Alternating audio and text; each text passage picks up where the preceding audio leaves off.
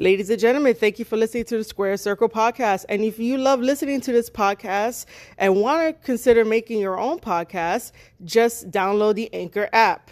Anchor allows you to make any type of podcast you want all in one place, all for your convenience. You might think that this has some strings attached. It does not. So let me explain what Anchor can do for you. It is currently free. Well, it's probably always going to be free. There's creation tools within Anchor that allows you to record and edit your podcast right from your phone or computer. How easy is that? And then Anchor will distribute your podcast so you could be heard on Spotify, Apple, and all major podcast programs. And you could also make money from your podcast with no minimum listenership.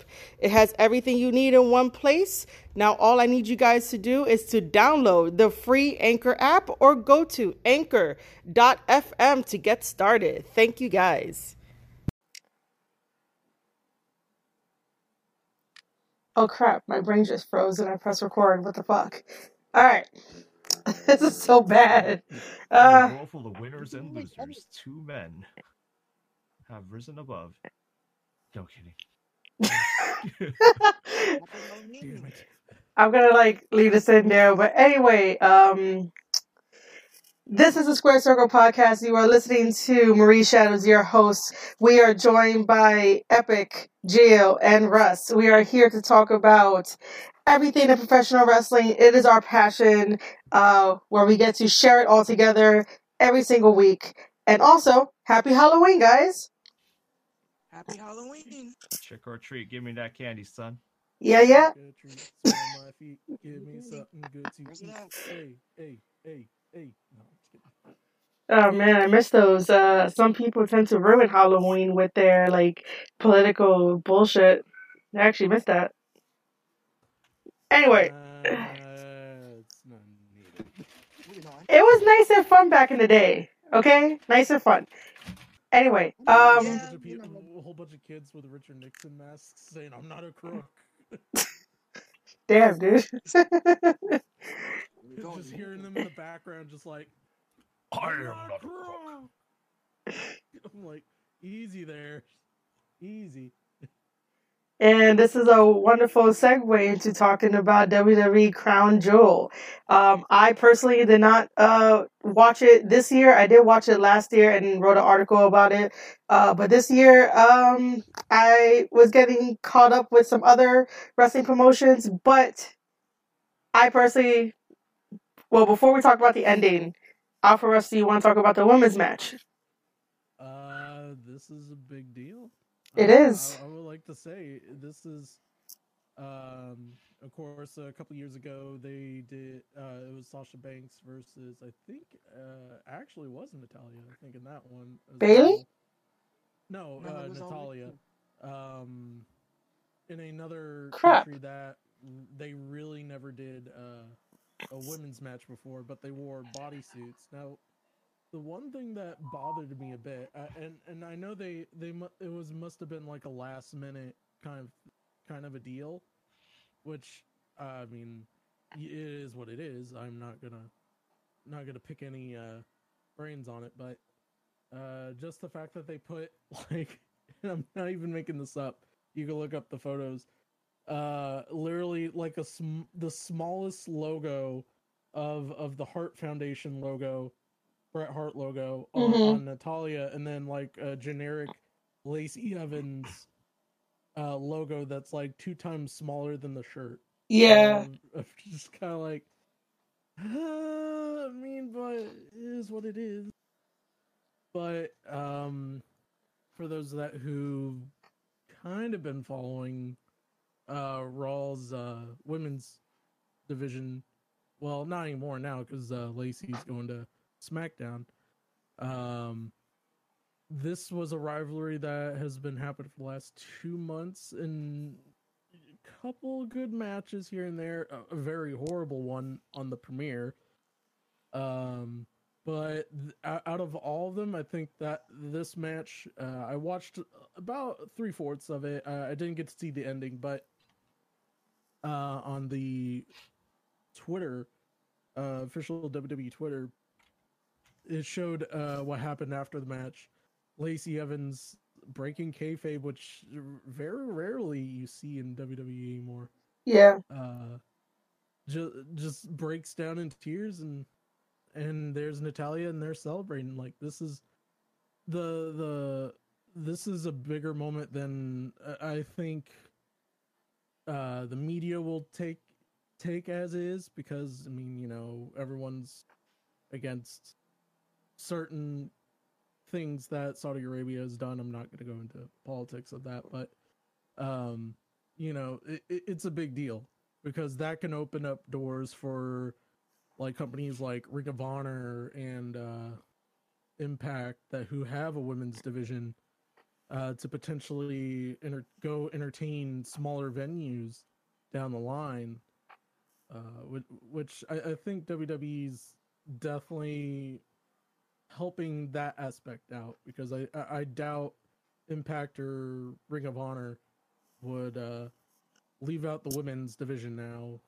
especially in that kind of thing. Are you saying that they're opening the doors because they're in Saudi Arabia, that eventually other partnerships can happen with other wrestling companies? Right? No, I'm saying Oh. the ability that they're actually gonna be able to have other promotions come over and understand, like, okay, these are the guidelines that the government of the Prince of Saudi Arabia approves of. You have to get special permission from the government, et cetera, for women's matches, a stricter guideline on attire in terms of the women's division match. But it does open up the door for that. It okay. does open up the door for all right, because I knew women's wrestling to happen in Saudi yeah. Arabia.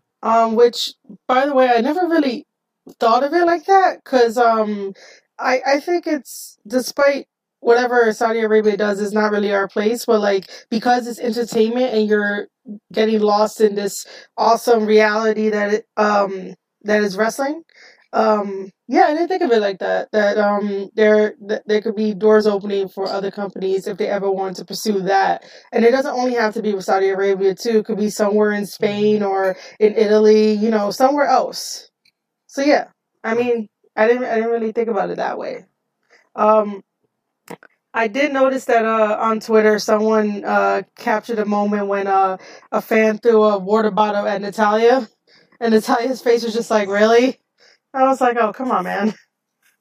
Well, I mean, in a country which currently right now in the Middle East alone, there's over 17 out of the 45 countries that make up the Middle East that are very strict in the what I can't remember the name of the laws, but most women have to wear what's known as a hijab, and Yeah, I know that. Yeah. and only their eyes can be seen, which I think that's Sharia law. There you go. That's what I was. Yeah. But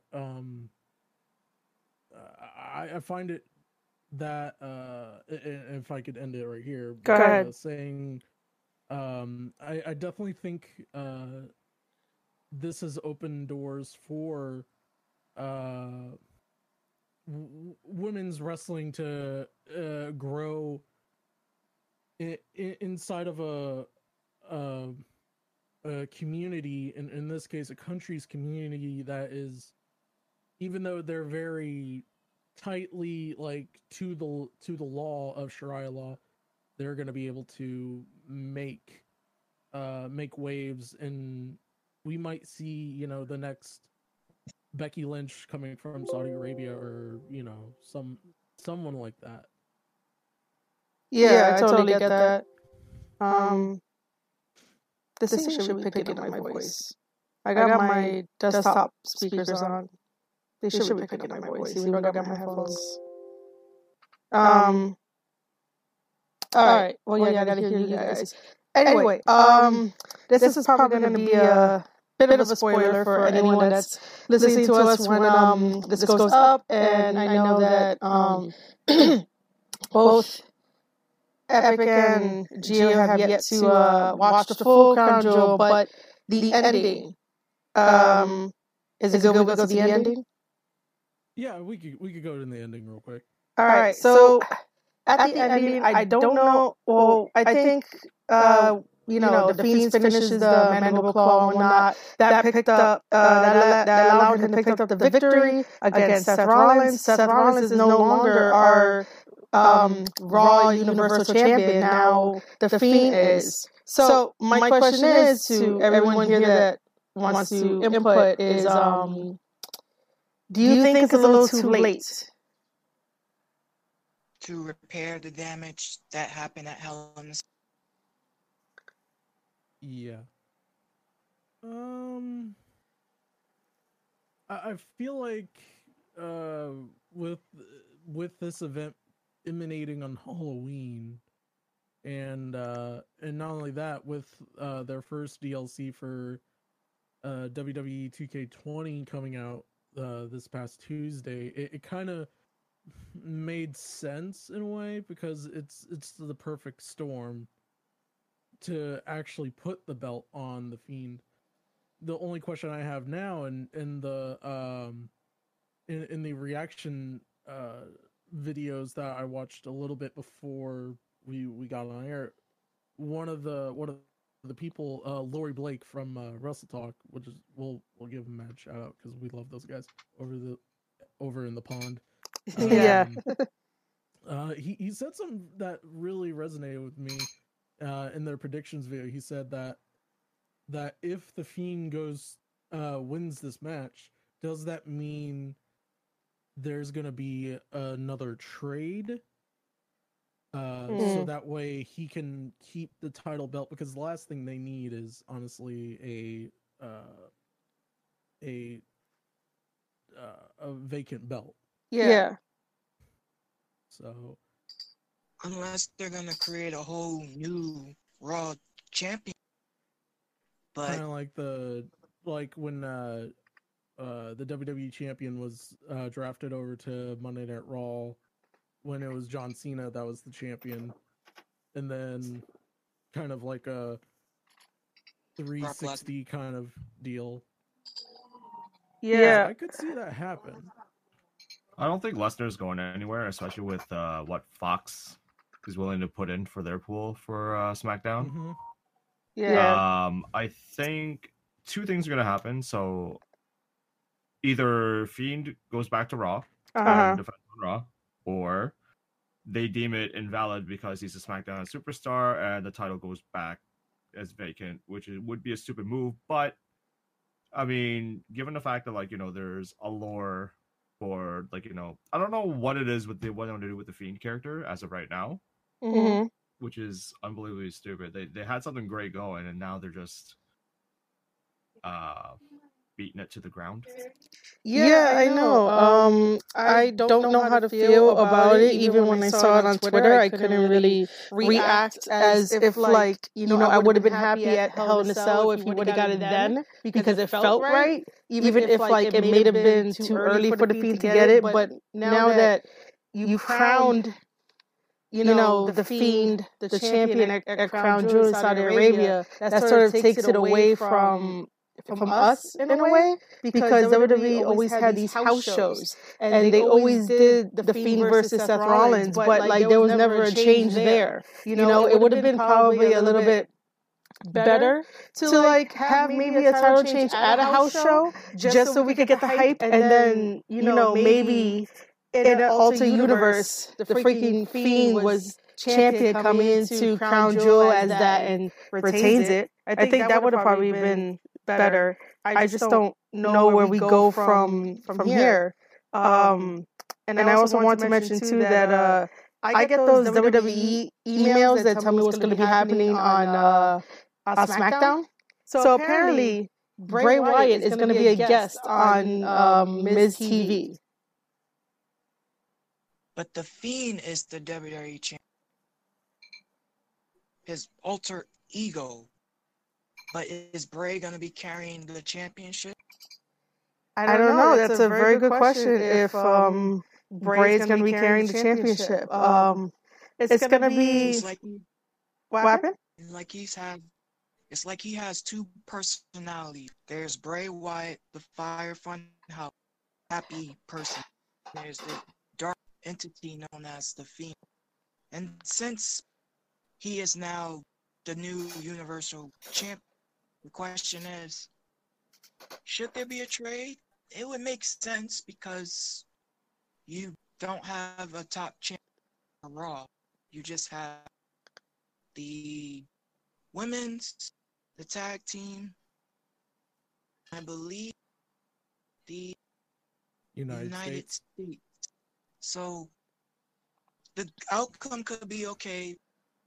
Maybe Bray's gonna announce that the Fiend is gonna be drafted to Raw, and probably with that exchange, you could have Seth be drafted to SmackDown, which ideally would put him on the same brand as Roman, and then you just have to figure what would you do with Seth, because technically Seth lost to a SmackDown Super.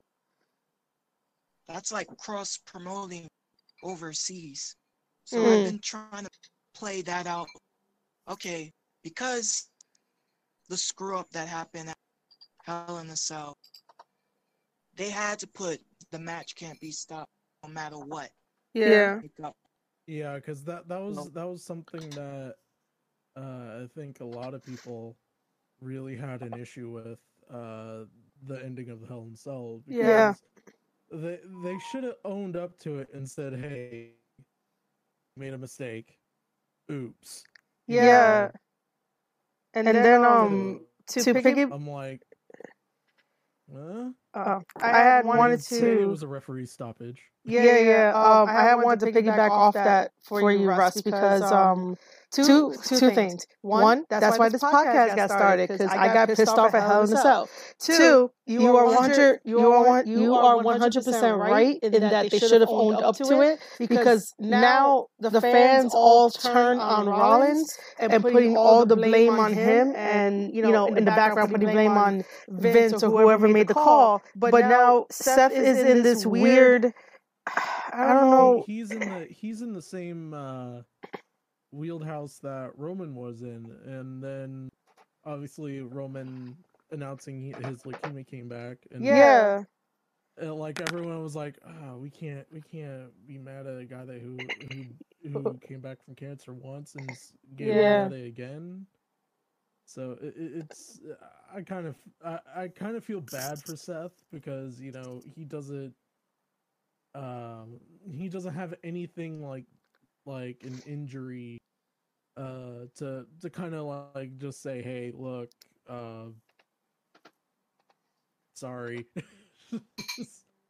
But I think what's gonna happen is, because, and I did look at the GIF. Someone posted like multiple angles of the Sister Abigail to the concrete. Oh, okay.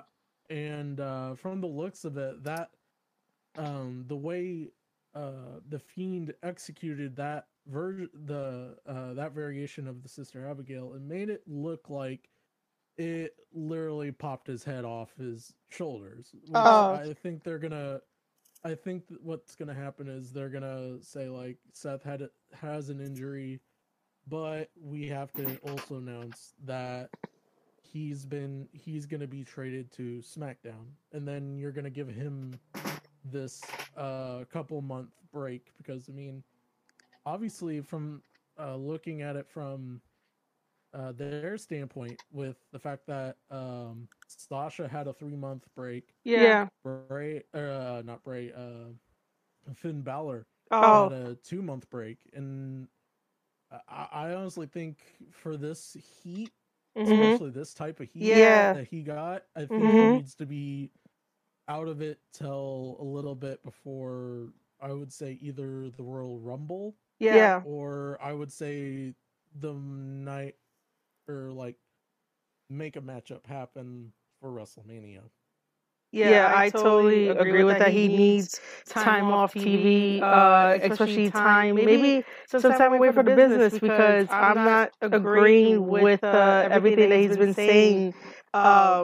Which, it definitely sounds like a company man, and I totally get it. Sometimes when you work for a company and you enjoy what you do, of course you're gonna be like, this is the best company to work for. Oh, you should come work here. I totally get that. But we're in the day and age where everything is on the internet and everything gets criticized and talked about, that, it's kind of hard to say now what's the best company out there. And, to even go after AEW and Kenny about, like, Kenny hasn't improved anything because he wasn't in WWE. And it's like, why are you burying yourself? Like, I don't know, man. I think that sometimes... I think he forgets about the fact that he came from ROH. Yeah, I think that's what I have a problem with. He does have Japan experience. A lot of people are like, he didn't wrestle Japan. He didn't have that. No, he actually did. Yeah.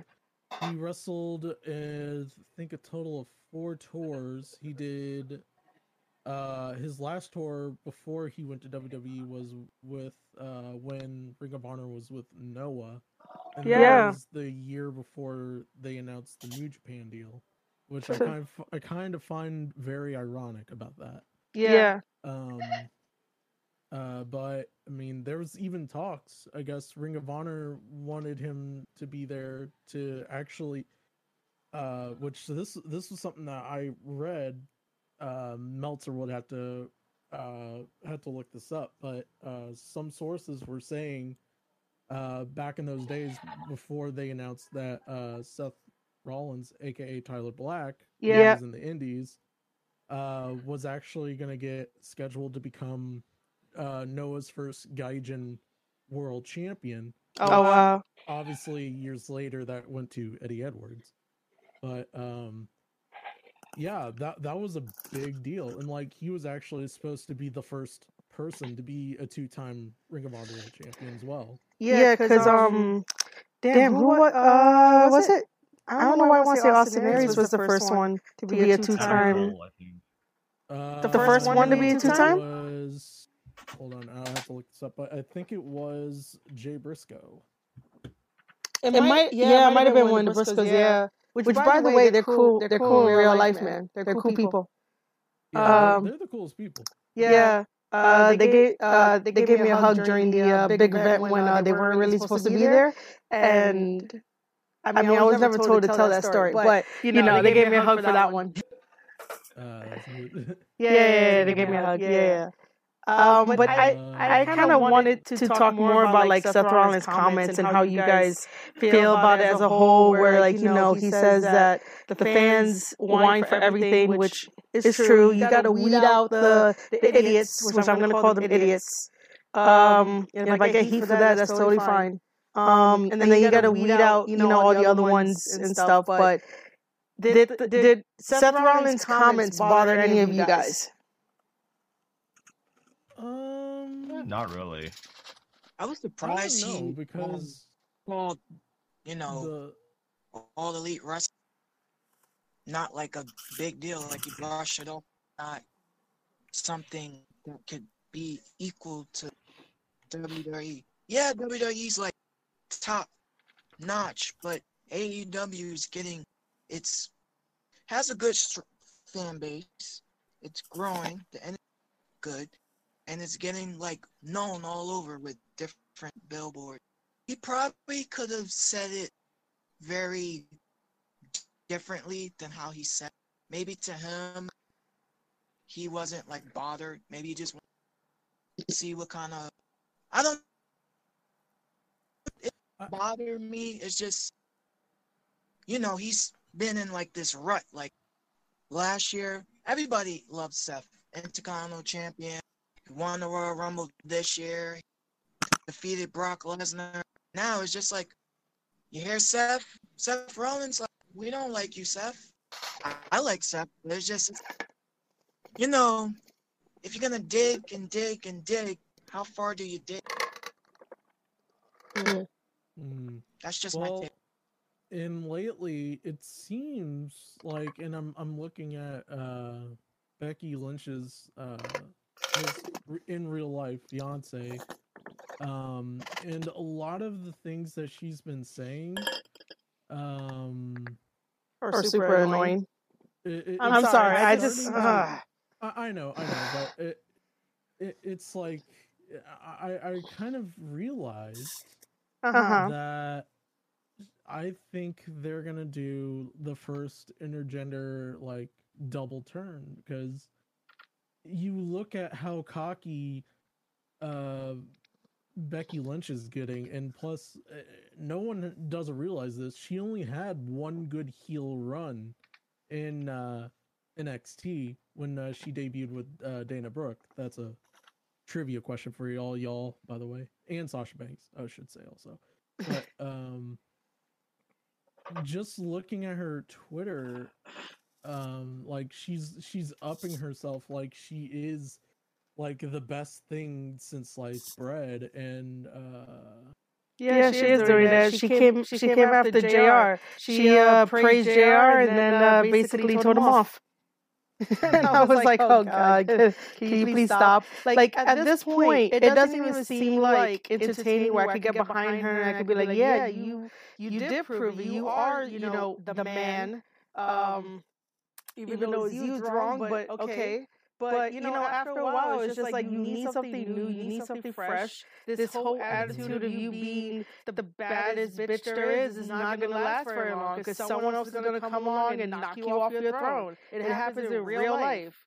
Like, if she really wants it to be real life, it's going to end up being that way. Unless WWE protects their assets. God, I don't know why that got me upset. I think... Yeah, you sound very upset. This is definitely going to be a double heel turn, because,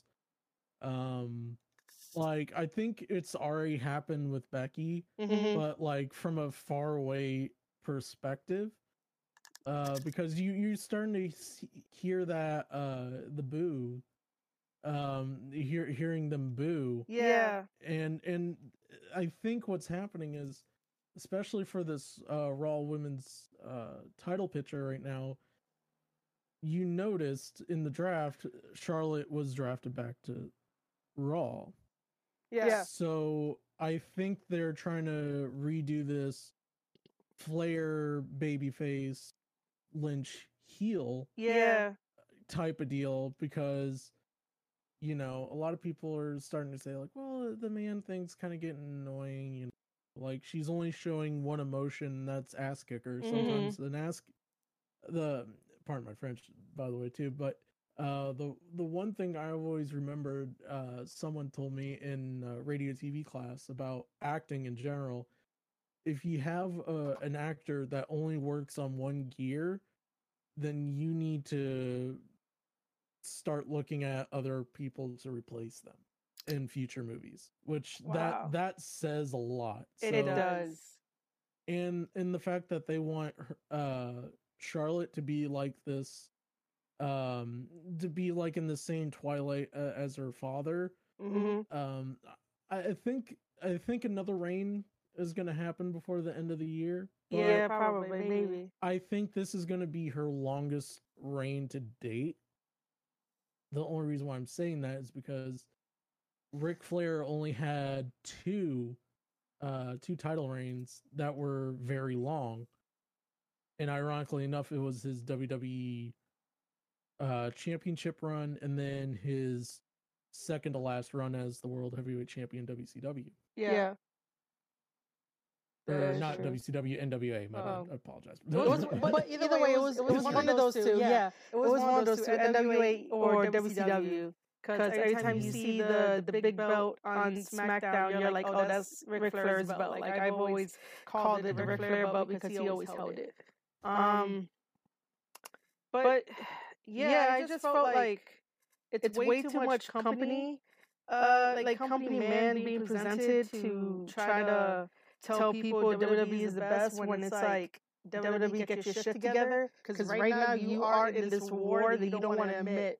You know, and like I don't even have to talk about ratings. It's just a matter of feeling the products out and knowing what you want to watch more than the other. But now I might have to really watch NXT because of Finn Balor. And because of what Regal announced on NXT for the women, which right now they're doing historical things, but that heel turn that Balor is doing, when he said that he doesn't watch the business, the business watches him, that I was like, oh shit, that's super powerful, you know? Mm-hmm. I was shocked that he turned. Like, my mouth dropped up. They said people that were in the building last Wednesday for that heel turn, a lot of people said as Johnny Gargano was getting carted out, like it was that type of silence that only like a small audience atmosphere can do. Yeah. Because they said you could hear a pin drop, and because it was just that silent, which makes this heel turn all so much better, because I think in theory what's happening is we're gonna slowly see and it's not gonna happen this upcoming NXT takeover, because I think they're gonna wait it out till the end of the year and then do the first one in, I think it would be January, middle of January. I think that's when the 2020 Royal Rumble happens. But I think what's going to happen is you're going to see Roderick Strong lose the North American title to Velveteen Dream. Probably not. I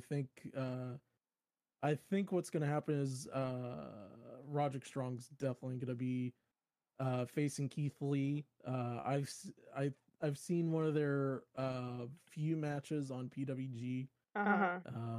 It was a very entertaining match. And screw Meltzer when I say this. That match was actually a 5-star match. Like, he gave it like, I think it was a 4.3. I was like, you got to be kidding me, Meltzer! Come on. That had everything. I mean, like, it had everything. I mean, we're gonna have he's a perfectionist, though. Yeah, we're gonna have to sprinkle, some freaking Young Bucks merch onto that to make it a 5-star match. Give him some flip-flops. Yeah. Some flip-flops. Which, by the way, I will say on this podcast, I will buy those flip-flops. I need those Young Bucks money flip-flops. And I also need, like, I want the money too, but, You would like to have the flip-flops. Yeah, I would too, man. I would love to have that, but let's wait to AEW for that, for all that kind of stuff. But I want to ask you, Russ, if you can recommend me a match that like Keith Lee had that was good, because he did wrestle in the Indies, right? Or like, yes. Is okay, because I can't get behind this guy, and I have no idea why. And if you could give me like a match, maybe like I could watch it and see if I could like get behind him. Honestly, I would say watch all 3 of his matches in NXT with Donovan Dijak. Those matches were really good. I think hold on here, I might be mistaken. Oh, okay. And Ricochet versus Keith Lee during the now defunct, may it rest in peace, Defiant Wrestling at the time, Pro Wrestling, it was WCPW, What Culture Pro Wrestling, Pro Wrestling World Cup USA bracket round 2. That they did 2 years ago between him and Ricochet. That was actually a really good match. And also, I think, and I might be mistaken, this might the only, like, in terms of YouTube full-length match, their only matchup between Keith Lee and Brian Cage, which By the way, I know this is on the bracket, but mad love to Sami Callihan for finally winning the big one. Oh yeah. I totally forgot about that. Won the big one, folks. Oh my god. He's a draw now. Yeah. A real draw. Yeah. I totally forgot about that. I was passing by on my Twitter timeline. Yeah. So congratulations. Come on the show. We would greatly appreciate it. I mean, if I can reach out to him, that'd be great. I'd probably do that. We'll see what happens. I don't know. I know. I mean, still on the topic of like NXT or whatnot. This is a promo shout out as well. I'm not getting paid for this at all, but it was announced that November 9th and November 10th, Evolve will be at Queens and Brooklyn, and they're going to be having Adam Cole, Johnny Gargano, and Ciampa there to do autograph signings on November 9th. And on November 10th, Adam Cole will be doing a seminar. By the way, it's not paid. Like, I'm not getting paid to say this. It's just that I wanted to throw... It's not a paid thing. It's not. I just wanted to throw it out there because I would love to get those guys on the podcast just to talk about stuff. And I hope that it can go through and we can actually get that done. And I still like the fact that they're utilizing Evolve. Evolve is homegrown. Gabe, who does the booking over there and everything, he's still a good guy and everything. I used to help out for Evolve and being like part of the ring crew and just helping out people and stuff like that. So, yeah, Evolve is coming back. Well, probably not coming back. They've probably been doing shows and I don't know. But that's what's happening. For any fans out there, listening to this, if you want to try to get their attention to have them come on the podcast, all you have to do is just like retweet, comment. That's like the freest form of paying us back in a way. Yep. Let me see. So the women in NXT are still great. They're still exciting, and because Mayhem have broken out during the last episode, William Regal was like, we're gonna have War Games.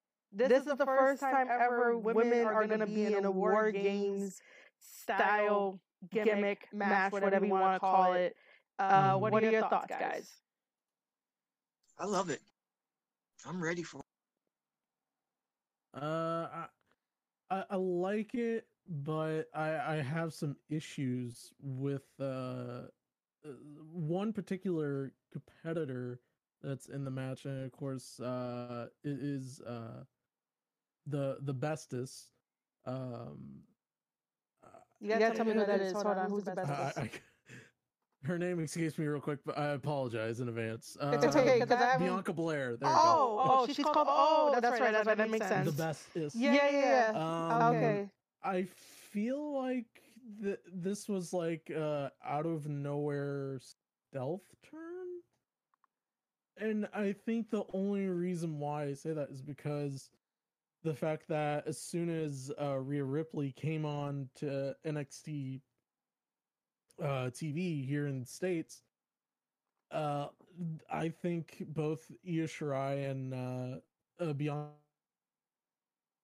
just kind of see the fact that they're trying to steal her thunder, like it's kind of the and I like to use this because it's a great analogy. It's the Cassius Ohno theory, which is you have this world traveler striker, you have and he's going to be established. He's going to be established person to push talent, everything.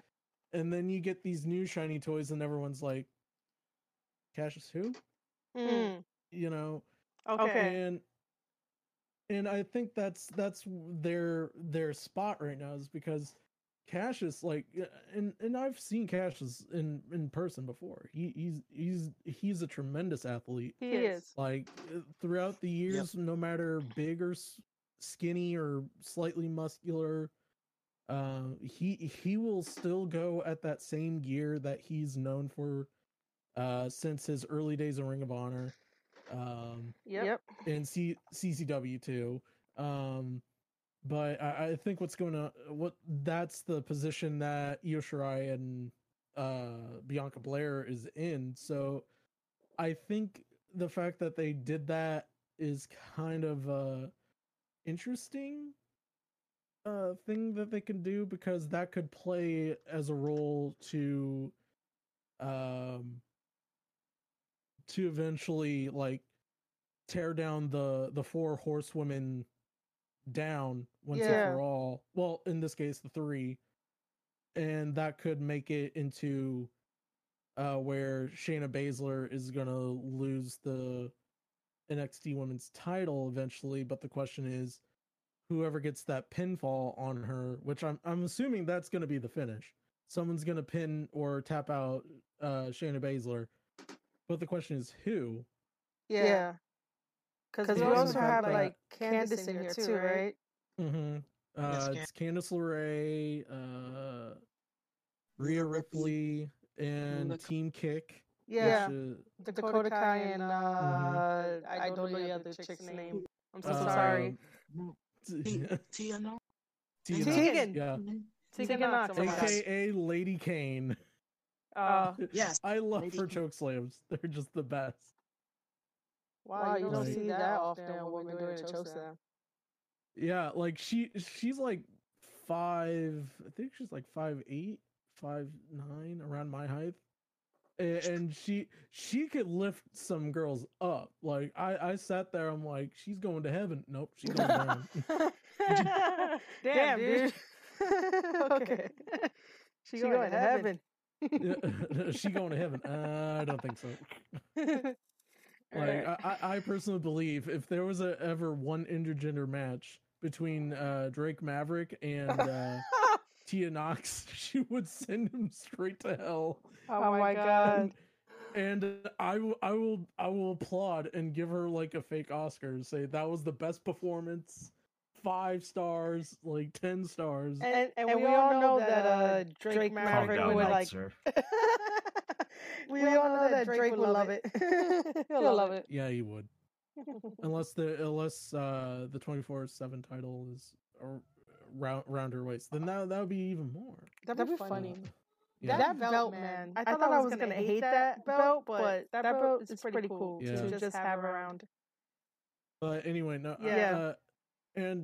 Something that a lot of people pointed out was there's 5 girls for Team Baszler, and then there's for Rhea's team it's only 4 girls. So that's opening a lot of questions for who might actually be on her team. And it strikes me as ironic. They just signed to NXT I just had her name, Shotzi Blackheart. Oh, that's right. She did. Yeah. I know who she means is. And she's been in Evolve for a while now, so you might assume she might be one of the only few that actually will get to debut and not spend too much time in the WWE Performance Center. Yeah. I think she's going to be the mystery partner for Team Ripley, because they're going to set it up, say like, well, we've looked far and wide for a tag team partner. We were confused. We didn't know what to do. We needed someone who knows how to cause chaos in a war. That's her. Or in this case, have the balls to do it. And then comes out Shotzi Blackheart in her tank and chicken, by the way. Yeah, she has a chicken additionally to the tank. Which, if you follow Shotzi Blackheart on Instagram, you'd see it and you'd be like, she had all that? She's going to NXT? Wow. How do you guys feel about Shayna Baszler still being NXT Women's Champion? I think she might break Asuka's record. But it took 2 reigns to break the record, though. I mean, Asuka had it in like one single reign. Yeah.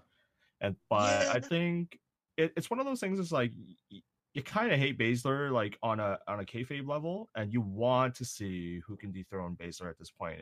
It's a game at this point, and it's a good game because like Baszler, like she's not particularly like a bad wrestler at all. She can draw heat, she can draw attention, like it's there. And then at this point of the game right now, it's just like, okay, well, you've lined up a whole bunch of competitors in front of Baszler, and she's been able to knock them all off, and you know it upsets you. But now it's just like, what's next? Mm-hmm. I'm waiting for who's gonna step up. Whoever that person beats Baszler for the champ, they will be. The division will be going after the new champ, which we still don't. But it's like I think they threw Io Shirai too early into the title picture mix. Mm-hmm. It was good for that point, but I felt like much like Russ stated earlier, it's like, okay, well, they're probably gonna be there to help grow and enhance the talent that they have on the roster, which okay, cool, I guess. But at the same time, it's just like, okay, well, you have a mountain of talent, you should be able to use them, effectively and accordingly. I understand that there's probably a few women on the roster that probably shouldn't get that shot yet, but if they look at the track record for, let's just say, New Japan Pro Wrestling, for example, for any new champion, like they'll throw people into that mix. Like it doesn't matter which kind of champion it is. Let's just say like the heavyweight championship. Like before they get to the bigger names, they'll throw in a few jobbers in there and give them a shot, just to add to, the fact that like that this guy can defend, this guy could go and whatever.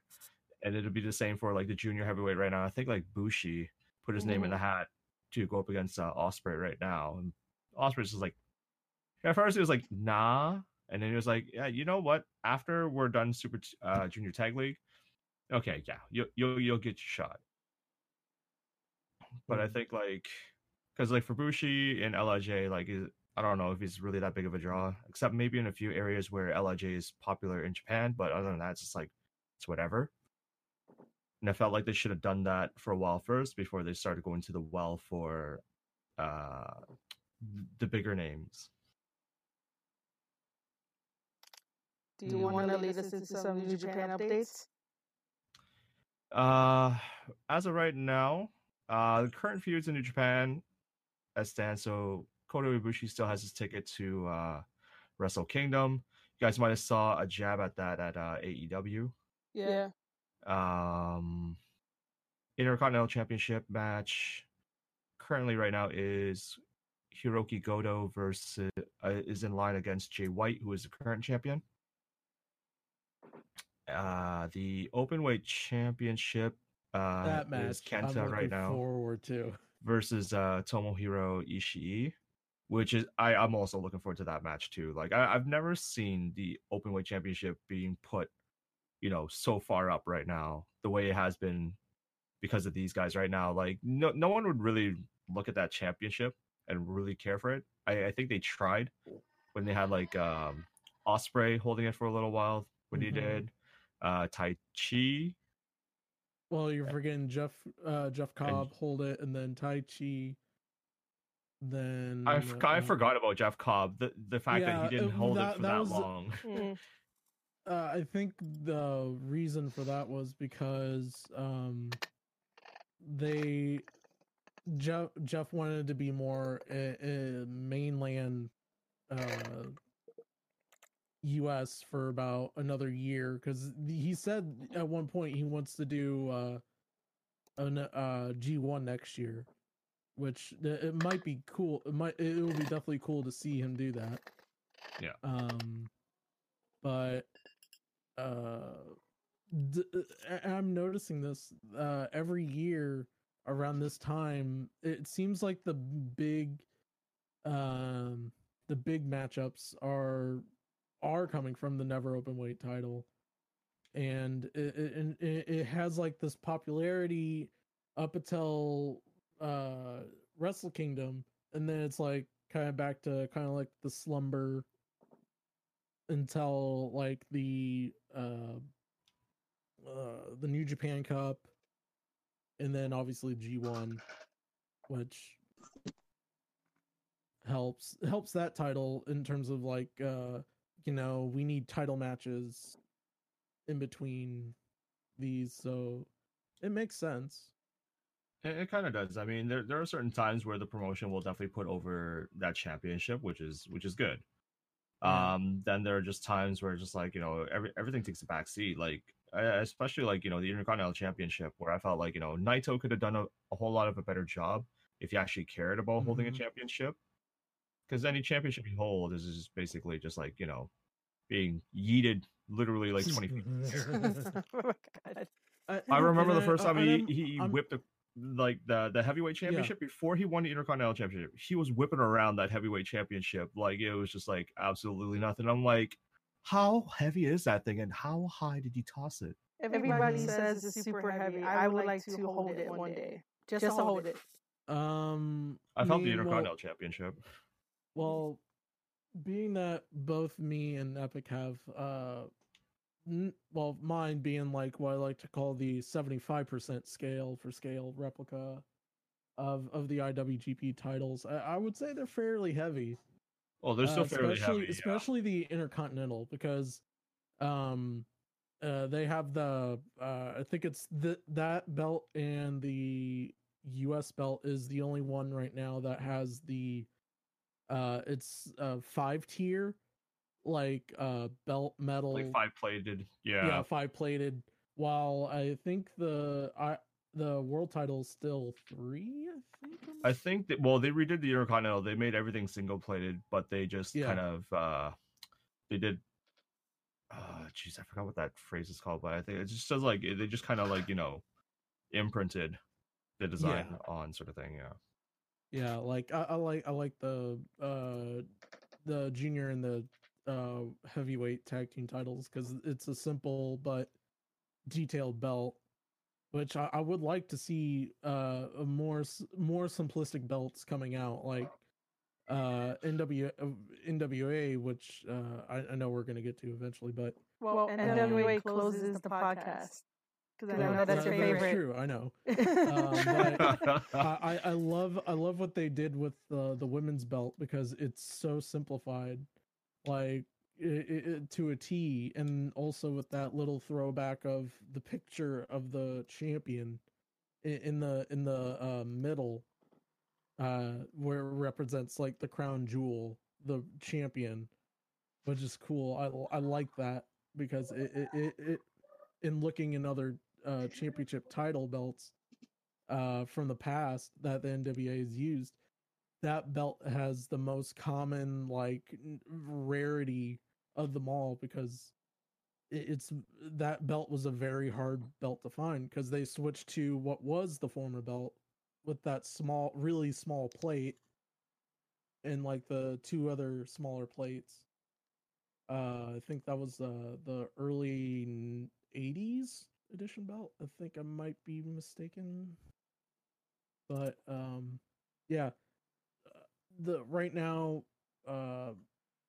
in terms of belts right now, though it looks very cheap, this is not a knock against New Japan. It's supposed to look like a rough belt anyway in the first place. The Never Openweight title definitely is like the belt everyone's wanting to gun for. I'm gonna have to eventually catch up on New Japan. I sort of miss it. I mean, you're not missing out too much right now. I feel the current feuds are okay. I feel like their momentum has slowed down because of the fumble of their current situations. There's some talents out there injured. There are still the loss of certain other talent, plus whatever internal things are going on in the office right now. Plus, I feel like Ghetto's booking has definitely I don't know, decreased in quantity and quality. Where it's just like I feel like they're like he focuses way too much into his investments. So like Okada being one of them at the one point off of Okada.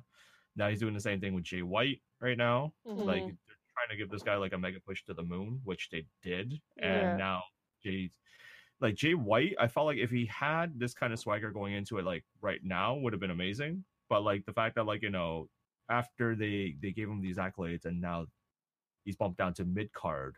And Jay, if you've been watching his promos, his after-match promos right now, they're a lot more enjoyable than they were before. Mm. And I feel like if he had that going with him, I don't know, going into like, you know, the main event picture, then sure. But I feel like, you know, they're probably gonna say, well, like, you know, I don't think there's like a definite main event picture they have going on for him right now. Like I don't know, besides like a few of the main event slots where they had the anywhere from the 6-man tag match to 8-man tag match where they have like Okada featured in the matches, and I think he just recently finished up his feud with Sonata. Okay. And that's one guy I would love to see champion at one point, Sonata? even if it's an Intercontinental champion, because like I feel like he's definitely long overdue compared to a lot of the other guys on the roster. I don't know why they're not giving him a mid-card strap is beyond me, but I feel like this guy is owed something at some point. Yeah. Eventually, hopefully he'll get it. It's just a matter. I mean, I know every guy in Japan wants the belt. You know, they want to be recognized and they want to be like, yeah, you deserve it. You know, you're champion. You did all the work and everything. I guess it's just a matter of time playing out. Even though I know that Sonata has been working really, really hard, because even when Kenny was there and the Young Bucks was there, and I was watching New Japan mainly, all those guys worked so hard to tell their story, you know, to tell their feuds and everything. Mm-hmm. And I think, and I think we're gonna see this a lot now, because with them going back to the multi-year contracts, because it used to be, I think a lot of people missed out on this factoid that most of New Japan's roster was on 1-year deals, and I think that helped the company sustain a lot more. But now with the especially with the when obviously the OCs, AJ Styles, Carl Anderson, Luke Gallows, and Shinsuke leaving, they were afraid that they got shook up. Yeah, they shook it up real quick. But I think they were surprised the fact that I think more surprised mainly out of the Young Bucks, because they thought those guys were gonna like tag along with them. In terms of like a working arrangement, and I think they're gonna have a working arrangement down the road. But I think right now Ring of Honor is kind of watching ROH, seeing what their front office is doing, because you know, with the fact that now that Access owns the US rights for the New Japan shows, and that being a Impact controlled environment, and me knowing specifically, because I've come to understand this, that Ring of Honor and Impact's relationship is probably the most volatile, like toxic relationship you'll ever see. Probably is. I think New Japan is I think that's the reason why a lot of I think if you notice, a lot of Ring of Honor shows now are a little bit more smaller, and they're now doing shows more in the Manhattan Center, which I know it's slightly bigger than the Hammerstein, but it's like it is. It's slightly bigger. I've been there many times when Ring of Honor came to New York City, but lately they haven't been booking Ring of Honor shows at the Manhattan Center. Like even though I don't really keep up with Ring of Honor, and people, if anyone is hearing this might think I'm hypocritical or whatever because I'm like, hey, I used to go and whatnot, but I don't see them booking much at Hammerstein or Manhattan Center. Like they're both in the same building. They tend to go more around the like 34th Street area, a little bit on the west side and stuff like that, but I rarely see anything on Twitter to be like, Ring of Honor is coming back to New York City. New York City used to be their staple, used to be their home. I have no idea what happened other than I could just guess, contract miscommunications or like bad blood or whatever. But, if Ring of Honor ever gets to hear this, I do miss them. I really do. I miss them. I wish that they could be here more. Or I think what's happening is they're wanting now, because I have noticed they run more close to like the Baltimore and the Philadelphia area.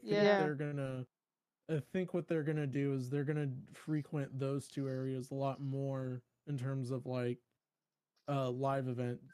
I think for like big shows, I think next year they should do like the annual Survival of the Fittest like tournament. I think honestly they need to like say like, hey, we want to do this 2-night tournament. Like, I think they need to have, as much as I hate to say it, because I think by themselves right now, I think they're actually pretty good. Especially with the fact that their newest working relationship with IPW in England is really or 1PW, I think. No, it's IPW.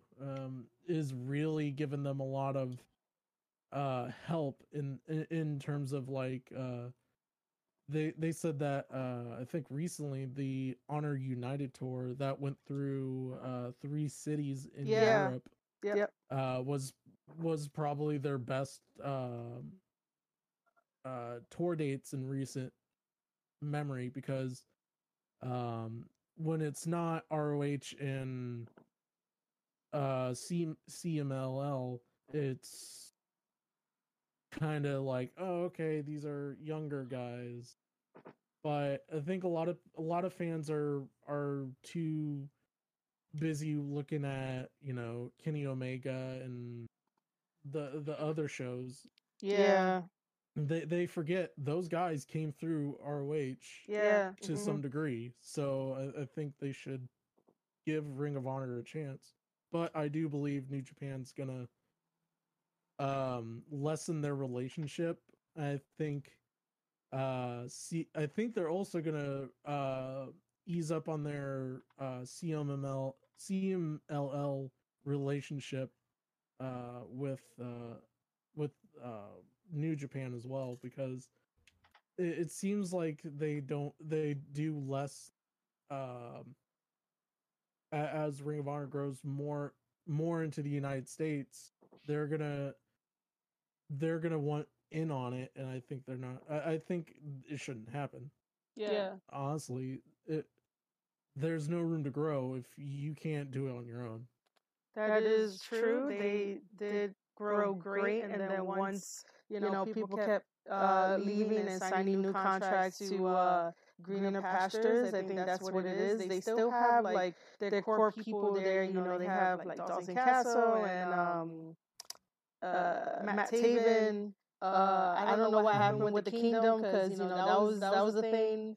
Still kind of a thing, but not really. What happened? They're still there? Still kind of a thing, but not really. Oh, okay. Well, the Kingdom is there somewhere. The Briscoes are like born and bred Ring of Honor. They're not going anywhere else. I mean, like, I tend to watch Dalton Castle's Planet Peacock YouTube series, his vlogs. Mm-hmm. Again, not paid promotion for that. And they're very entertaining. So like I get my Ring of Honor updates through him, which is like super cool just to watch another wrestler who does vlogs and stuff. But yeah, I mean, I hope one day Ring of Honor does get back to where it once was, and it creates awesome homegrown talent because the guys that we're seeing in WWE, the guys we're seeing in New Japan and AEW and TNA and even probably MLW, every one of those guys started in Ring of Honor no matter what. So I would like to see some more homegrown people, branch out, go to Ring of Honor, make it big, and then once again, I guess leave. I guess it's a never-ending cycle of wrestling, Well, and the fact that one of my favorite new favorite people to watch, it's mostly because I'm a stickler to his ring style, and that's Josh the Goods Woods. Him and Silas Young recently tagging up. I'm like, this is awesome. You got a technically sound submission artist in Josh Goodwoods, and then you got Silas Young, the most like manliest of men. Yeah. He's Just the last real man. Tag teaming together. I like Look, Silas. Ring of Honor, I want you to listen to this. I don't care what you call them, but to me, they are the last serious men of Ring of Honor. Okay, they're the last men of honor. Boom. There's their tag team name. Free plug. Free. I guess, right? All right, I gotta record that down. That's an hour and 5 minutes in, so that way I know. To give them that. Does anybody else want to say some few words before we move on to AEW? No. All right, cool. We covered. I guess we covered all the Ring of Honor and everything. AEW is a lot to cover because I know we didn't do this on Tuesday, but I guess we can. Well, last Tuesday, really. I do just want to start talking about Jon Moxley. He's such a firecracker. And I don't know. We're gonna have like an unsanctioned match at Full Gear. Him versus Kenny Omega in a lights out match. Whoever wins, it does not matter because AEW is not going to be responsible for what these guys do to each other in the ring. Do you think that hurts the story, the competitors in the long run? It's like a question mark on there. I think it's gonna be one of those where it's gonna be like, it's a fresh concept for everybody right now because AEW is just like throwing in the wins and losses columns. Not everyone is used to this concept where they're just like, oh yeah, it should matter, but now like it's actual like a sports statistic. Like you could probably take this on Proline, you make a gambling bet off of it based on wins and losses, but it's still like, predetermined outcomes. Having that going in is just like, I mean,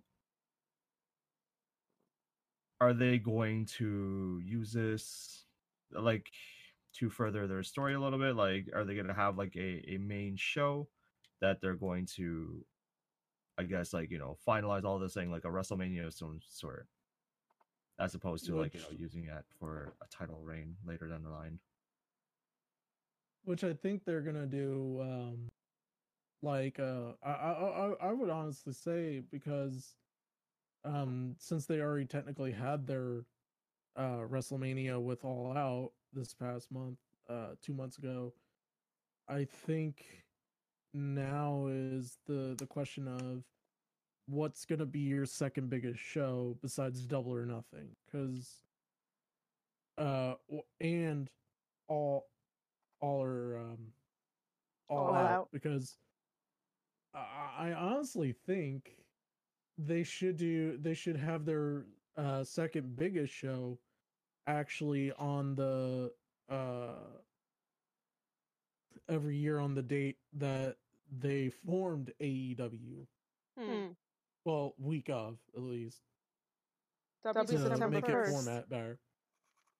Well, are we talking about when All Out? When it was officially announced to the public. So, like, the press conference was in, like, early, like, the third week of January. Yeah, I got it.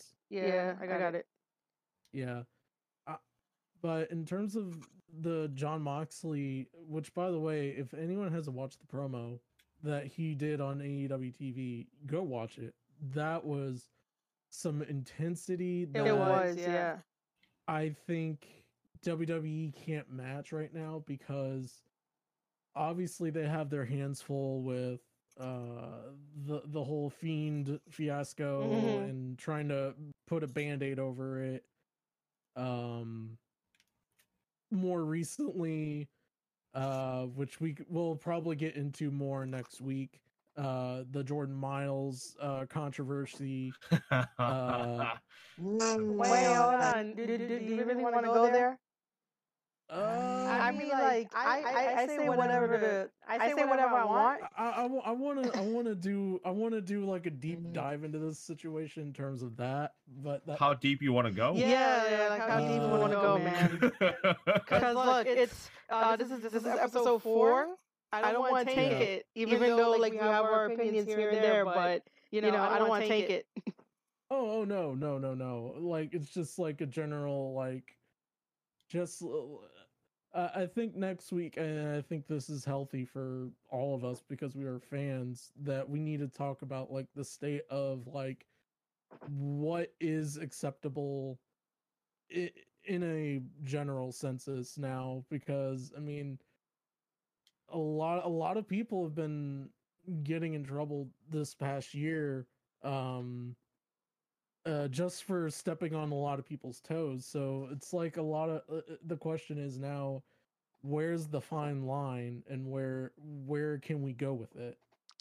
Like it comes with society. We will we'll do it next week. We'll see how this goes. We'll play it by ear. I would say on this podcast, we'll play it by ear. Because I mean, when it first all happened, I had some stuff to say, but I didn't put anything on Twitter. But I guess we could talk about it and see how we could try to help rather than being like all negative. Because there's always two sides to two sides to every story. And I was just wondering if like Cornette put you up to that. No. That's just like it was an interesting like. Kind of like shocking kind of a thing. Yes, like, it definitely was. It just kind of came out of left field, out of nowhere, like an RKO. It really just threw me off. I was like, okay, it's gonna be super heavy, and I can definitely tell you that it's gonna be intense. Yeah, we might have to do it on a Monday because I work on next Tuesday. We could do that, so we could have you there. But you guys will listen to all that on the next podcast. Maybe we won't sugarcoat things, and if you guys get upset, oh well. You know, we're not here to please everybody. Just a disclaimer at the beginning of the thing. That's it. Warning: you might get triggered. But trigger warning, trigger noise. That is a friendly disclaimer. Warning: it's gonna get triggery. All right, enough of that. Let's go back to that Jon Moxley promo, which was explosive, and I think that's why we segregated towards Twitter, because Twitter is always freaking explosive. I'm gonna say it here on the podcast. I've never understood Jon Moxley / Dean Ambrose, even when he had his run in WWE. Like, I never understood this guy. I never got behind him. I just know that he's there, and no matter what, I guess I'll be the one in the background to like support him and whatever he does. But I'm not gonna cheer or boo for him. When he came out with that promo, I'm still thinking about it now after watching it last night. I do not want his feud with Kenny to like end after Full Gear, and like every single intricate storyline that he has with Kenny and he has with Pac I don't know if he has with Hangman yet, but like I just don't want to see him and Kenny's feud just end at Full Gear. You know, like whatever happens, but I still want some good fun sprinkled out. You know? Yeah, I could definitely agree with that. I think this is gonna be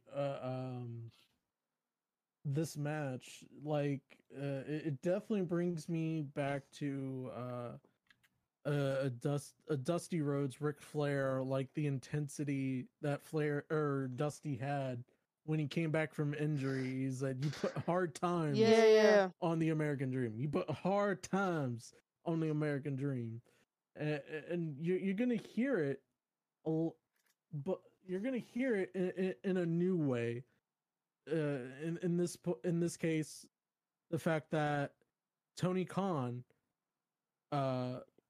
is saying, like, look, this has gone far enough in terms of our legal obligation. You need to, you could do this match if you want to, or you could just say, hey, scrap the match and I could go wrestle someone else. But knowing John, and especially since now he's going into that second gear that I think we didn't see a lot in his WWE times. This is the second gear that he had when he was a part of the Switchblade conspiracy with Sami Callihan. Oh. This is that intensity, that hardcore deathmatch, or as Jim Cornette would call it, the mud show wrestling. I think we're gonna see for the first time, I think, the true test of toughness that Kenny has. Yeah. Because I think up till this point, and I might be mistaken, but I think he fought I can't think of his name on top of my head, but I would have to. Are you talking about recently? I mean, the only person he fought was like Joey Janela for like hardcore stuff. Yeah, Joey Janela. Oh, okay. Well, I'm talking like back in the his early days. How far back are we going? We're talking like the original like first 10 years of Ring of Honor. We're talking like Age of the Fall. Oh, like when Jimmy Jacobs and Tyler Black was in there too. I can't think of the Necro Butcher. There you go. God, Necro Butcher, I think only one time, and that was in his career. I think that was right before he did that whole big excursion into DDT wrestling and I think DDT wrestling only, but I think this is like gonna be his first real like touch and go moment with that type of wrestling. Yeah. Plus now that, you know, since you want to bring up that Kenny Omega versus Necro Butcher match, that was like when Kenny was like still, you know, early in the business. Now he's like way super matured, and I think he'll be able to handle it. I just hope that, you know, both guys wrestle or beat each other up safely. However this is going to happen, because I still want both of them around to make more stories and stuff like that. So I'd rather have like a nice, safe match, but still good. I think we're gonna see it in the scale of what Randy Orton versus Mick Foley, in terms of that intensity, like minus the blood flow, because Mick Foley has paper skin for forehead. Yeah, of course. During that time, so I'm like, look, I love Kenny, but I don't want him looking like a bloody pork chop. Okay? I really don't either, but you know, Kenny will be okay. Which by the way, Kenny came out in a Sans costume representing Undertale, which was nice. I enjoyed that so much. It was super nice. I was like, oh, this is so cool. I kind of marked out. One day I'll get around to playing Undertale. I just don't know how long that game is. Does anyone know how long the game is? It's pretty long. I don't know. It's pretty long. Damn it. Yeah. Epic, have you tried it before? Never have I ever. Like 12 hours long? I would say about depending on, there's two schools of thought. There's the passive and then there's the murderous route. The murderous route is a little bit shorter, but the passive route, which is a lot more satisfying, is like about 9-10. 9-10 hours or days? Hours. That's not that bad, I guess. That's like 3 days. That's like 2 or 3 days. Well, depending on your time. I mean, like one day I'll play Undertale. All right, so I noticed that Jericho has a time machine because when he was wearing that smooth-looking pumpkin blazer and his hair all done, he was like in his 30s.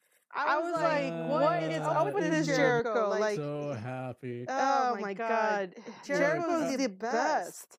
I think, and if anyone wants to obviously school me in this, by all means, hit me up on Twitter about that. But, I like the evolution of from scarves to the vests that he started wearing towards the end of his last WWE run, and then to the jacket. The leather jacket and scarves. Now it's leather jacket and custom-made suits with designs on it. I'm like, he is the thriftiest man on earth. He is. He's gonna make everything look good.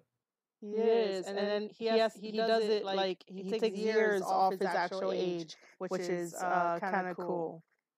He's a fine wine. He is. He definitely is. That's why he's a fine bubbly. There we go. You beat me to it. And do you guys feel like it's getting ridiculous whenever something happens and it's like a 15-minute fame thing and they automatically make T-shirts for people to buy? Because the newest limited edition T-shirt is the I've got a ticket T-shirt. Do you guys think that in the end that kind of hurts the so-called T-shirt company? Not really. Yeah, I think it'll just sell regardless. It'd sell regardless because, I mean, I think when you look at it this way, this is a they're making shirts for promotion. Like, the average amount of shirts that Ring of Honor and Impact Wrestling has is about 35 to 45 designs, and that's not including their Impact logo ones. So I think now we're seeing them fill out only two designs of there's only two shirt designs for AEW, and the rest is like, oh, this is all wrestler shirts. Yeah. This is good. We have the Young Bucks designs and we have the newest Young Bucks, Elite shirt called BTE Story. I don't know if you guys saw the latest Halloween episode of Being the Elite. I enjoyed it. Oh my god, that was so great from start to finish. That's like one of the best things that I ever saw. So little things like that, when that came out, they came out with the shirt.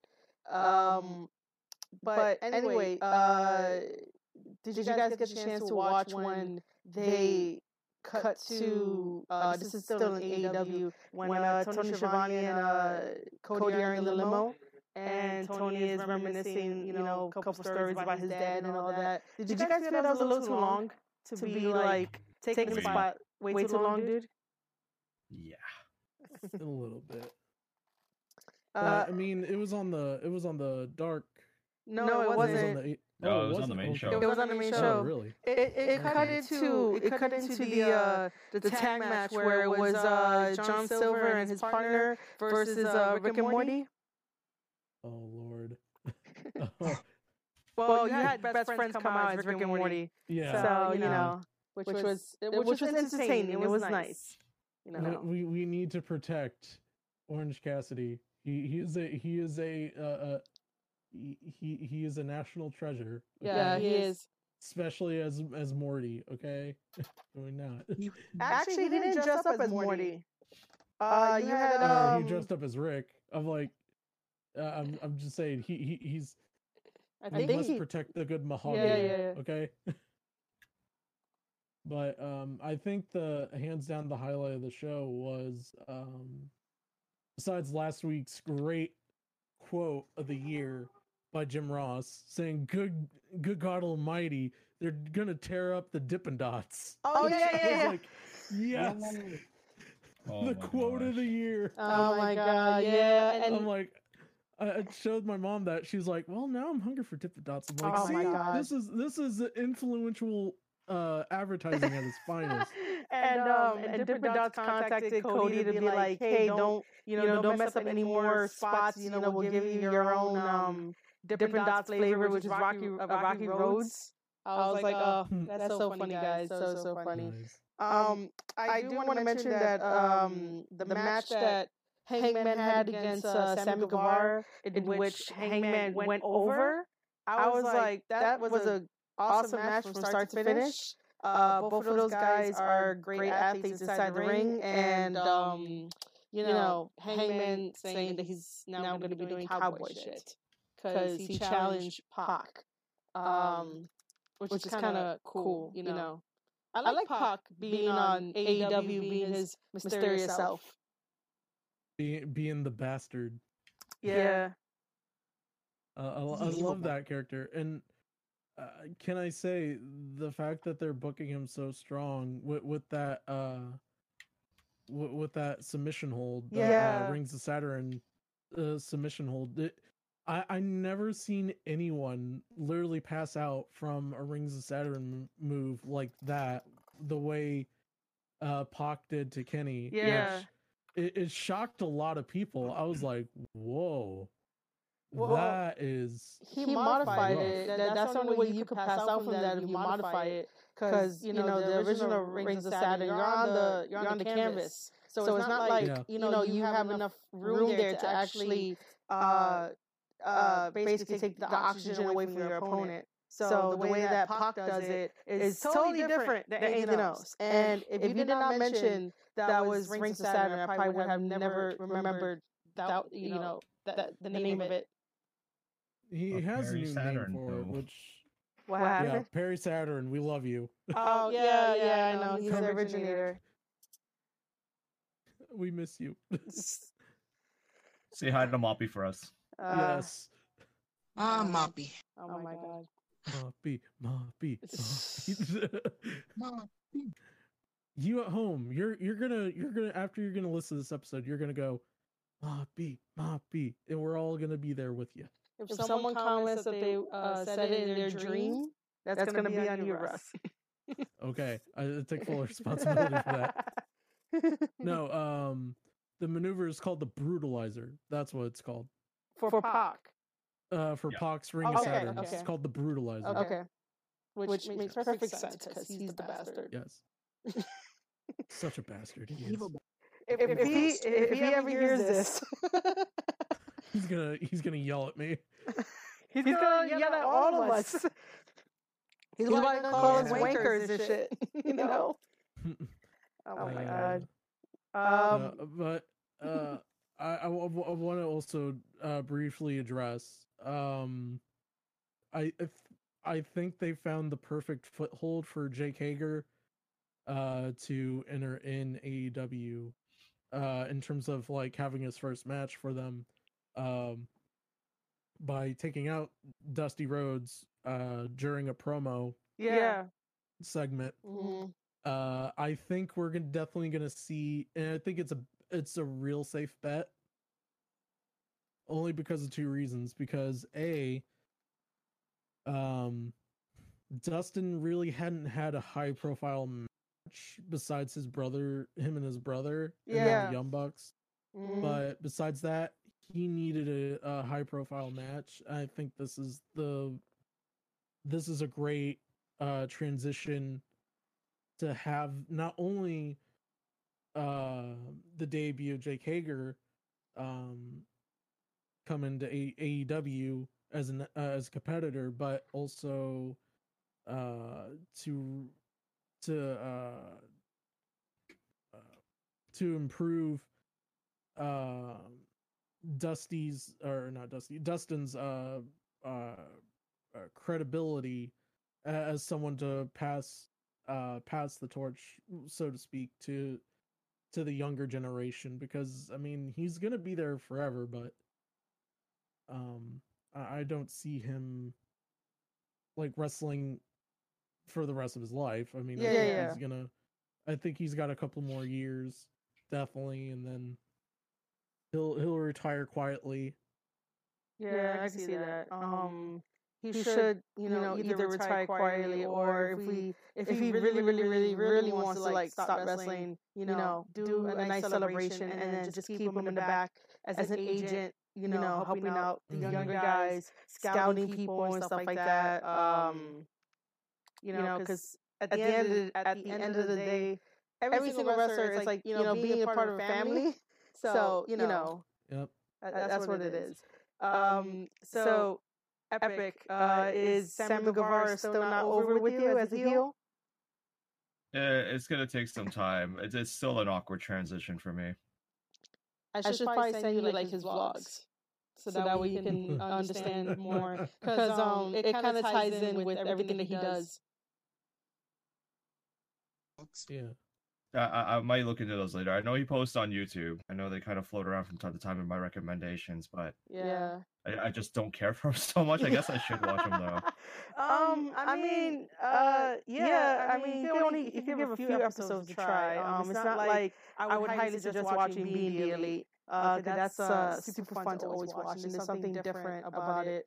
With Sammy's vlogs, it's like a wrestling style, to get behind the scenes and stuff like that. Now he's doing little bits with Brandon Cutler about Brandon Cutler's coming in now and reminding Sammy that he took those Cody Rhodes knees to the gut. And, Sammy's like, yeah, dude, I remember that. Why you keep bringing it up? And Cutler just walks away, and then all of a sudden, you hear Sammy say, "This is not canon," which I was like, what the hell? What is he trying to start? Like, it's not canon. What do you mean it's not canon? And I think that we should start doing that in real life when you don't want to admit something. Just be like, that's not canon. It didn't happen. Once we start gaming after this podcast, we could probably go into something like that. We should try it. Yeah. But the big story for me, because I'm a big tag team guy. Oh yeah, finals of the AEW tag team title belts, tag team title tournament to determine the first ever AEW World Tag Team Champions. Fink, get out of here. Sorry. Wait, you have a cat or a dog? No, I'm doing that talking shop bit where shit, man. It's like Fink, get out of here. Shut up, Carl. Fuck. You're hole. I was really like, oh my god, you have a pet. You named it Fink after like Finko. Oh my god, dude. I totally got hyped up for that shit. No, I was genuinely excited about shit, man. The match between SCU and the Lucha Brothers. Those guys have wrestled each other. Actually, I've been looking all over the internet. They only wrestled each other in terms of the Christopher Daniels Kazarian and combination only 4 times, and this match was actually the first time that Scorpio Sky and Kazarian in SCU faced off against Pentagon Jr. and his brother Phoenix. Yeah. It was a lucha fest, if I could say. Yeah, it definitely was. Everything felt so smooth and everything. I was invested in it. Yeah. Yeah, but that SCU later, I think out of all the times they used the SCU later, I think that maneuver in this match in particular was the best one they've done to date, because it was so smooth. And when they showed the slow-mos, like on Twitter and everything, because people now know how to do GIFs. Okay, I don't. I only know how to. I only know how to just put a PogChamp right in front of someone's face and just be like, PogChamp. Oh, Oh my god. No, I loved how watching it every time and just seeing one of the Lucha Brothers getting hit with it, and just the slow motion, like you see their skin and everything just kind of like fold up with the impact. I'm like, wow, this is bonanza. And the fact that a lot of people said it's not the question of if, it's the question of when, in terms of like the core people in the elite, which many people would say SCU is a part of the elite. It's not. As you said, it's not canon. It's not canon. All right. Nope. Not canon at all. Nada. Oh my god. Okay, so we're gonna run with this not canon thing. Thanks, Sammy. Yeah, but I like that they chose them out of all the tag teams. Like, when I saw the brackets, I knew, like, as soon as I saw all the best friends were on there, I was like, if the best friends go to the finals, that's gonna put Jim Cornette in a heart attack. Oh my god, yeah. 7. Like, and I love Jim Cornette. I love Jim Cornette. He's a historian like I am, in terms of like wanting to know more information about history, but sometimes in some cases he talks with his mouth, his foot in his mouth, like, and that's not a bad thing. Sometimes it just, sometimes, you know, you have an opinion, we all respect it. It's like, it's not our vibe. Yeah, pretty much. People take it to heart seriously, and I'm just like, guys, calm down. You know, it's Cornette saying something. Yeah. That's kind of sad. We dismiss him. he has valuable advice, but at the same time, you know, it's like, it's advice, and it's an opinion. Don't take it to heart. He's just another guy that yells at kids to get off his lawn. Yeah, he probably does, dude. Old man yells at cloud now. He probably does. But now that the Lucha Brothers are essentially on the back of the line, I have to wonder who's going to be the first tag team to face them. And honestly, because I actually like the idea of it, this being a rematch, I would like to see the tag team of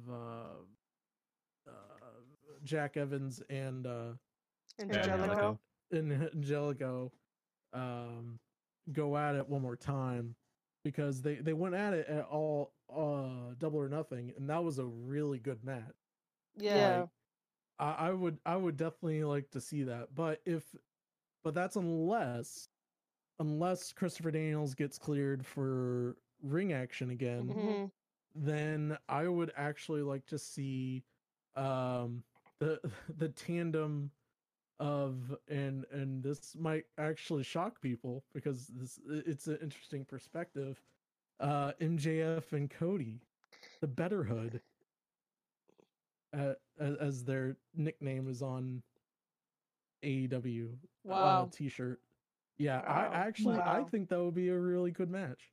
And I think that eventually that tag team is gonna form, and I'm waiting for the day that MJF does turn on Cody. MJF is getting better in his like rebuttals and his roasting and stuff like that, but I think he's slowly turning into a babyface. He's losing. He still has arrogance, but I think he was supposed to be a heel arrogance, right? Yeah, I think it's like by default. Yeah, right. I think what they're trying to do is what you know how, like, when you go to Disneyland and you go ride the Haunted Mansion ride, and you see the ghost spinning around in the kitchen. There's this thing called Pepper's Ghost, where it's like there's a light that shines on this mirror that goes through these mannequins, and then it projects what it's supposed to be. So if this is going to be the analogy of what wrestling's version of Pepper's Ghost is, we might see it a lot closer than we expect, but it won't be for a while. I think maybe towards Double or Nothing we might see the turn. If I could pull out the crystal ball here for a minute and just say that. I think that would make sense. It's gonna be a slow turn. Burn. Yeah, very slow. Let's see. What else about AEW? Their dark matches are really good, even if they don't get TV exposure. And that's what wrestling Twitter needs to stop and, stop complaining about that. Like, certain matches are not on national television.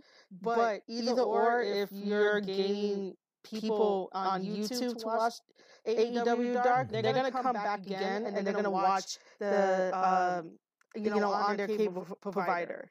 I just think that, wrestling Twitter needs to calm down on a bunch of stuff with AEW because it's still new. And right now they're making, I would say, like 80% the right decisions, because everything else is like a learning curve, but nothing bad so far. I always come on this podcast and I'm always like, WWE did this, and I don't want to talk about WWE because WWE did this and that. Now this episode is, let's talk about WWE. Let's open with that, and let's talk about AEW halfway through the podcast. It changes, and I think people just want shit overnight rather than waiting for it to blossom. Mm-hmm. And I think a lot of the people are a little bit overall trying to compare it to WWE immediately because of the scale of the show, and I wouldn't. Like, I think in a more comparison, I think WWE did the smart move of making NXT face off against AEW, because it's, even though AEW or NXT had like at least, I would say, 9 or 10 years head start for this for prime time on Wednesdays. You have a whole lot of people that were around during the WCW era and know how to work with primetime slots, and sometimes, and I tell people this, the fact that we're getting bonus matches to watch for free on YouTube says a lot. Like, they want you to watch Tuesday night or Wednesday night Dynamite every week. Mm-hmm. Like, that shouldn't be an issue. But if everyone's gonna whine about it, then you need to obviously look at yourself and go, hey, look, I need to get off Twitter for a bit. Yeah, definitely. I do want to say that AEW does great with taking all the stupid criticism that wrestling Twitter would give them. But they only listen to a good handful that understands what AEW is doing, and understand their product. While everyone just whines and pushes an agenda that AEW is not really pushing and whatnot. So I give them all the respect in the world to listen, but filter out like all the stupid shit that people say. And it's a lot. It's definitely a lot that they say, and most of my Twitter timeline is like negative shit, and I'm just like, oh my god, you guys need to stop. Guys really need to stop. AEW is one of a kind, and for a fact that AEW is not going to leave no one behind. Like somebody, I forgot his name, but I tweeted, I like responded to him, but he had an interview with B Priestley, and she explained that she has a full-time contract with Stardom and has a part-time contract with AEW. What other wrestling promotion in the world will allow their superstar to do that?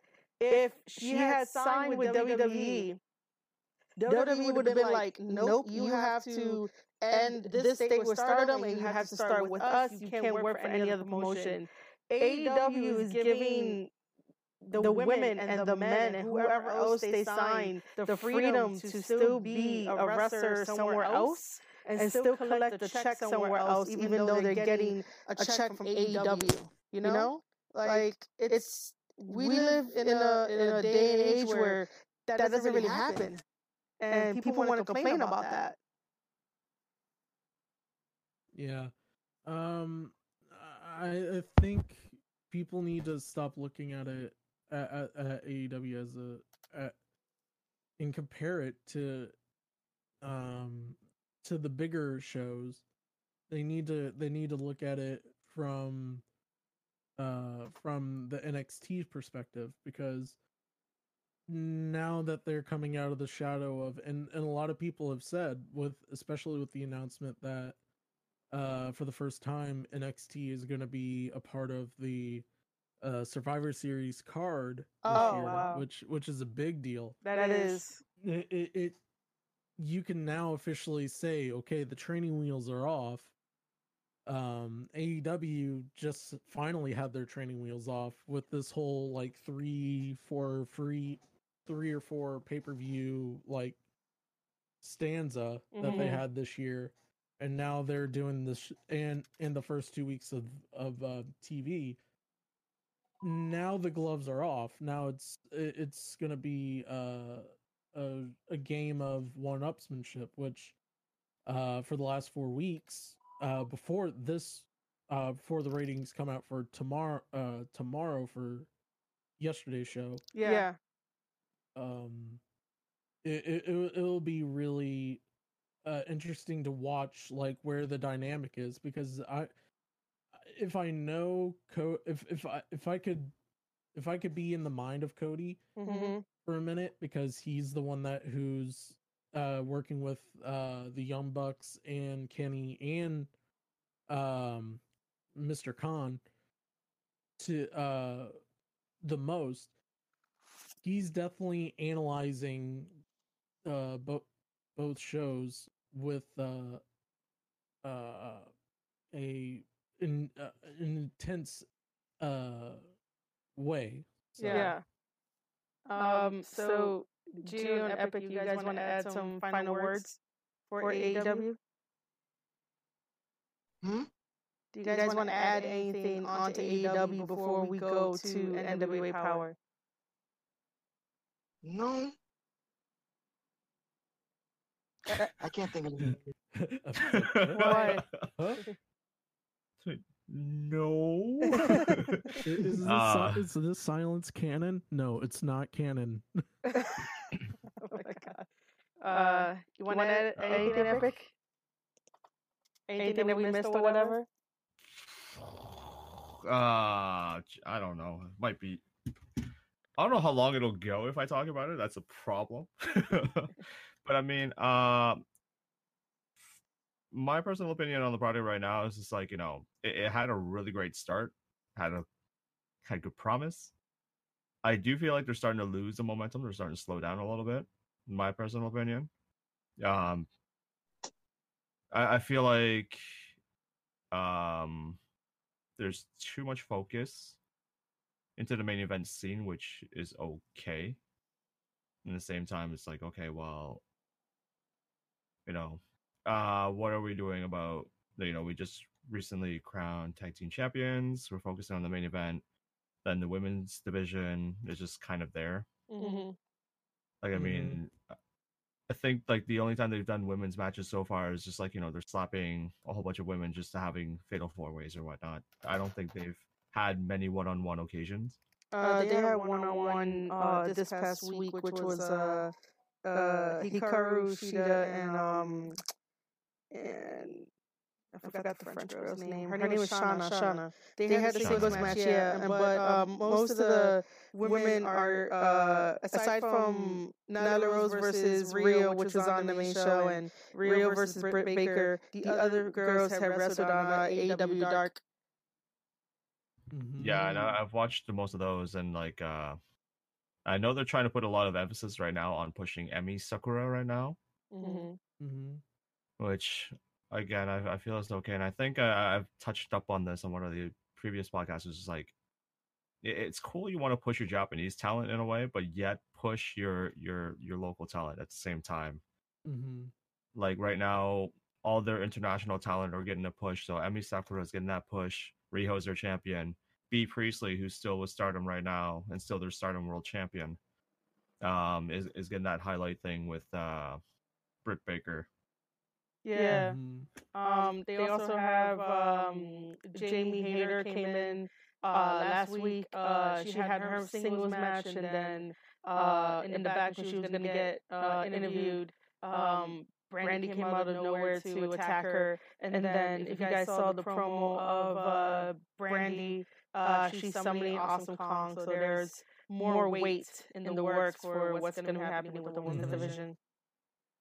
And right now, looking at the roster right now, besides the obviously the 1, 2, 3, 4, 5. Okay, there you go. Yeah, five Japanese talent that work for Stardom and Ice Ribbon. I forgot about that. They work for Ice Ribbon, and the fact that Bea Priestley is still working for Stardom, though there is a lot of rumors that their New Year's show,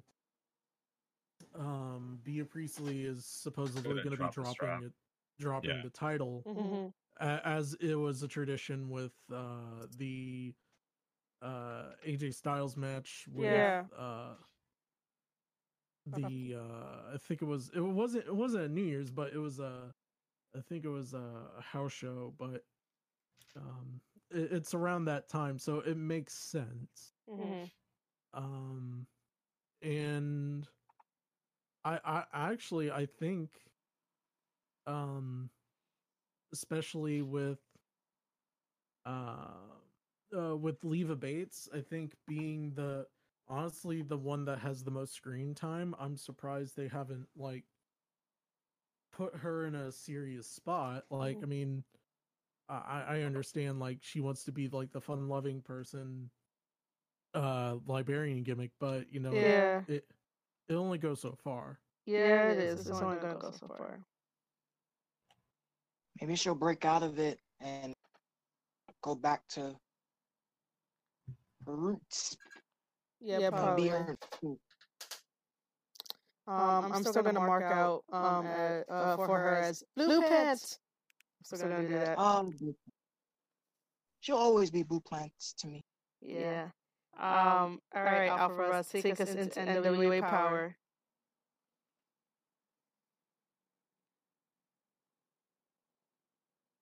Hello? I'm here. I know you're here. Russ! Where are you? Sorry, I was chugging water. Oh! He was scared for a minute. I was trick or treat. All right. Take us into NWA Power, please. All right, so this week's NWA Power, there's only two key things that I'm finding very interesting out of the whole show right now, and that's the fact that this week they concentrated a little bit more on not only the NWA World Heavyweight title, the 10 pounds of gold, and the National Heavyweight title, or as I'm referring to it as the red strap, and of course the women's division, of course, which I want to talk about first because one of my favorite women's wrestlers in recent memory, not because she chopped a fan trying to do an interview with her wearing a Sammy Guevara shirt. Sorry, Sammy, it's all canon. But Thunder Rosa. Thunder Rosa made a debut after a match that Marie Belle and I can't remember Ashley Mox. It was a good matchup. Marti Belle lost do a roll up. Yeah. But it was interesting how they introduced Thunder Rosa. She literally charged past the winner of the match. You would think she would attack the winner of the match and then go to Marie Belle, but she just charged right past her and then got into the ring and then offered her hand. And as she's offering her hands, the drums in her promo just started going boom, boom, boom, boom. Yeah, boom, I boom, thought boom, that was boom, pretty boom. interesting. I was like, what? I was like, that's weird. But I think that's definitely going to throw a spanner into Marie Belle. I love Marie Belle. She's a very great women's talent. And definitely a good actually not let me rephrase that, a great get for the NWA because she has a lot of talent in the athletic department. It goes beyond the looks, really. A lot of people's thought that the fact that the WWE, when they did the Mae Young Classic, kind of dropped the ball with her, and I agree, with her or with everything about that because I honestly thought Marie Belle should have been in the finals. But the Dominican goddess that she is, she's a very good wrestler. For those who haven't seen her wrestle, I recommend go watch Marie Belle wrestle on YouTube or wherever her matches are available. But also introducing Thunder Rosa into this, into already a nice roster so far of women. It really does put a spanner on who's going to be the women's champion for NWA, especially with Sienna, who has been extremely established with the NWA and and TNA, of course, when she was Impact champion for the women's division for about almost, I think, a year and a half. But I'm excited because this is a different Sienna. I think we're used to seeing because she's been known as the killer, just to like to reach for the belt. Yeah. But now she's the women's champion. Allison Kay, I should say, that's her name. I keep calling her by her TNA name. But it's definitely interesting to see what's gonna come out of this. I've always enjoyed NWA Power. There's something cool about it with its old school, new school kind of mix with it. I did find it interesting that Nick Aldis wanted to give Ricky Starks a shot. Right? Am I saying this right? Ricky Starks? Yes. Yeah, right. Because he was like, I want to give that dude a shot one day and whatnot. The opening segment of Nick Aldis coming out, Colt Cabana coming out, and Eli Drake, was it? Yeah, Eli Drake just popped out of nowhere, man. Yeah. And Eli Drake's a mystery right now. He is. I'm fine. I think they're gonna use Eli Drake as kind of like the if it's not the question of if it's gonna happen, because I think the next champion is gonna be Eli Drake. So you think it's the question of when? Oh, okay. Because I was gonna be like, so you think Colt is not gonna get the 10 pounds of gold? No. hell So there was a lot of confusion. There was a lot of see it. confusion in the match. So what was the match was it's a 6-man tag team, which Yeah. it was the NWA National Champions James Storm. James with- Storm and the Wild Cards. Yeah. They were gonna go against Ken Anderson, Colt Cabana, and Nick Aldis. And if Team Aldis wins, Colt Cabana gets a NWA National Heavyweight Championship match. And if James Storm wins, he not only does he get he has to drop the NWA National Heavyweight title, but in order to receive the NWA World Heavyweight title, which it brought a lot of confusion to people, and I think a little bit to a degree to Jim Cornette, because he was trying so hard to like say it straight, but he kept botching it a little bit the first 2 minutes of the match. And then like as they were going through it, I was like, okay, I think he finally gets what's on the line here. Yeah, that was confusing me too. Yeah. I love that 6-man. That was a great 6-man. Yeah, it really was. Really fit into TV time with plenty to spare. It was like, I think this week's episode was 54? Something like that. 54 minutes, I think it was, for this week's episode. But I love the show. It's 52 minutes. Okay, so they had like 6 or 8 minutes to spare. Yeah, which is not bad. Which being episode 1 being 58 minutes. Yeah. Episode 3 was 48-26, and then I think they said episode 2 was 56 minutes. Okay, so it's interesting how they're doing these matches, because they're very fast paced, but they're also like fast paced in a safe way. Definitely. Gio, what did you say? Oh, like I think the timing of like the show start to finish very each other. Yeah. Yeah. Overall, I do enjoy that it's in a studio setting with a small audience. Even though it could get a little weird at times, because I'm like, I want to see a bigger audience. I don't know. That's just me.